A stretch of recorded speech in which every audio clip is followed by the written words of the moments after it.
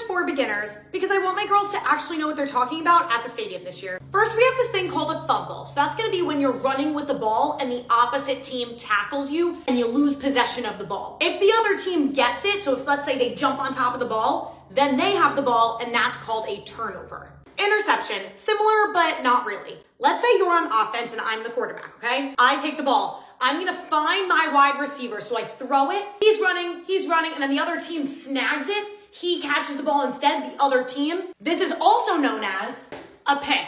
We're gonna get a little bit advanced, stay with me. A pick six is when the defensive player, so the other team, catches the ball for the interception, and then they run into the end zone for a touchdown. That's called a pick six. Rushing. This is when you'll advance the ball by running with it and not passing. A good way to remember this is rushing sounds like running, you're running with the ball. A sack. Say the quarterback is there, he can't find anyone to throw to. He's like, do I run it?